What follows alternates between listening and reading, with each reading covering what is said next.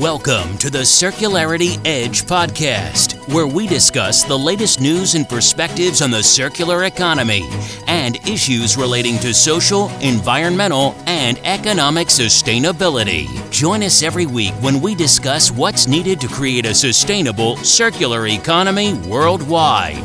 Now, here is your host, Ken Alston. Hello, it's Ken Alston with the Circularity Edge podcast for May the 5th, 2020. I sincerely hope and pray that you're keeping safe and well wherever you are. I hope your government has some positive strategies to help from a health and economic perspective as all countries of the world work their way through this global economic shutdown imposed because of the coronavirus.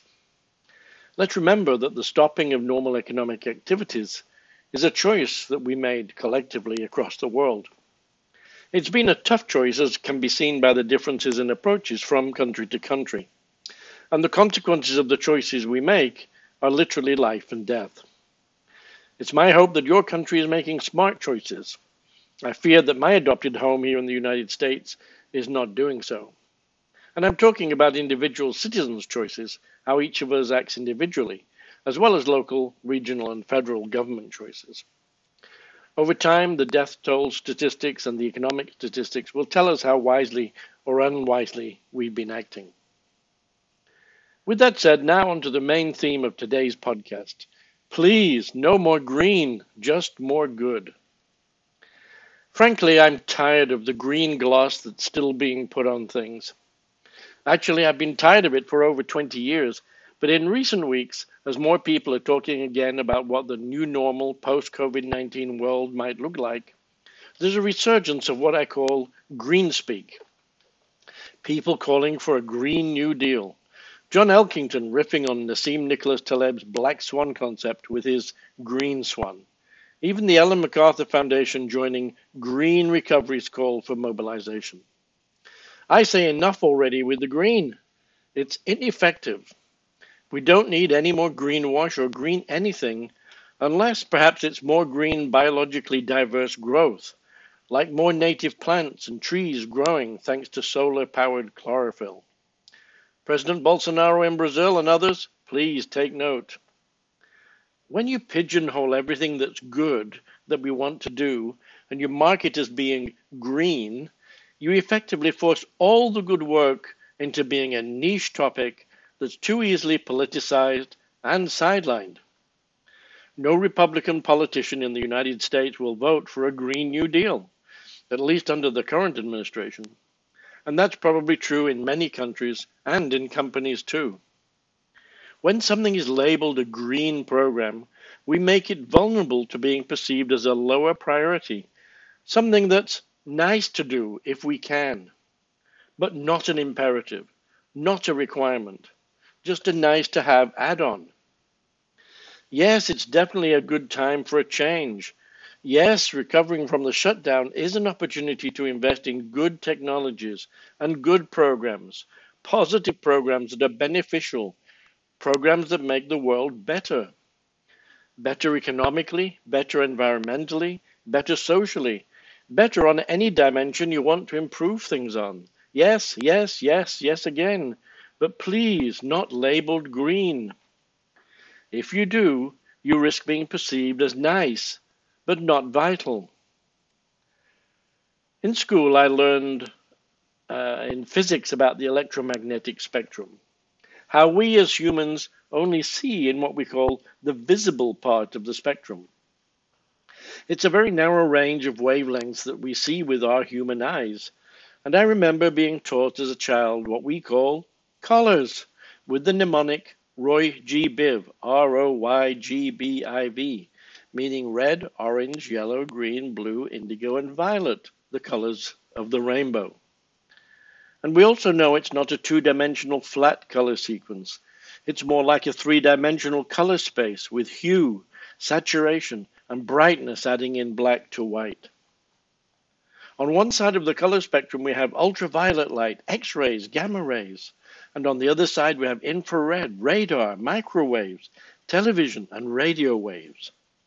In total, they span 25 orders of magnitude of frequency expressed in hertz. That's a huge span of enormous diversity, with green sitting somewhere in the middle, occupying a tiny, tiny little slice of the whole spectrum. No, let's not shoehorn all the massive amount of new thinking, new innovation, new solutions that we need to create and implement into a tiny little color niche we call green. We need a whole spectrum of ideas, 10 to the power 25 of ideas of all shapes, all sizes, and diversity.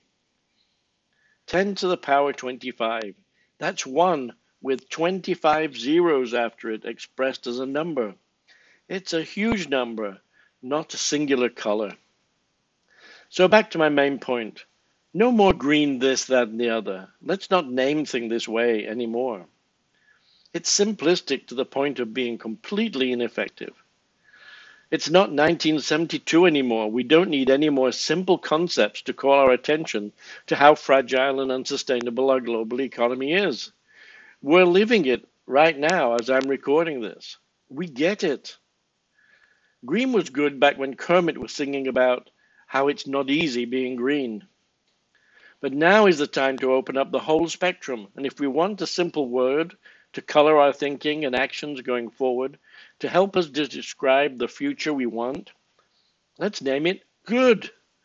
So we can ask ourselves important questions like, what is good energy? What is good food? What are good materials and products? What are good ways to reutilize things after we're done using them, wherever we are, locally, in your city? This is the essence of creating a sustainable circular economy, finding ways to do more good, be more good, beneficial, regenerative, positive, and beautiful, where you live. We can ask, what is good governance in a post-COVID world? What do good corporations look like? Even what does good individual behavior of citizens look like? So I say let's put green back where it belongs, in the middle of the visible range of a huge electromagnetic spectrum. Let's stop using it as a niche descriptor, and let's start using good, positive, beneficial, regenerative as better words to describe the outcomes we want to sustain life on Earth. The world has a complex, interconnected natural operating system, and the economic system we've superimposed on Earth is also complex and interconnected in its own way. Treating this wicked problem of our global unsustainability as a niche green issue is completely insufficient to the task of moving to become sustaining for all species for all time. It's why I'm calling for an end to green as the descriptor we need to use going forward. Kermit was right in that it's hard being green. It's hard because a niche concept doesn't do justice to the full scope of good work that we need to do. It's hard, maybe even impossible, to make the change for good we need when we make it a little niche that can easily be swept aside. So I say let's connect, collaborate, and create all the good we want in the world, and let's leave behind the green niche that's too easily sidelined. If you agree it's time to drop green in favor of being more good, please join me. There's a free membership to the Circularity Edge community of practice in the notes with this podcast. I thank you for listening to the Circularity Edge podcast, and I hope you're inspired to rise up and help in your community, in your work, and to try to be more good in every dimension we can imagine. Please just don't diminish the full spectrum of good activities to one color in the visible wavelength. If you do, like Kermit, you'll find it hard being green. It's much easier to be good in every way. This is Ken Alston with the Circularity Edge podcast, signing off and saying, see you next time. You've been listening to the Circularity Edge podcast. Be sure to subscribe on iTunes or Google Play to get new, fresh weekly episodes. For more, please follow us on Instagram, Twitter, and Facebook, or visit our website at www.circularityedge.com. Until next time, buy circular.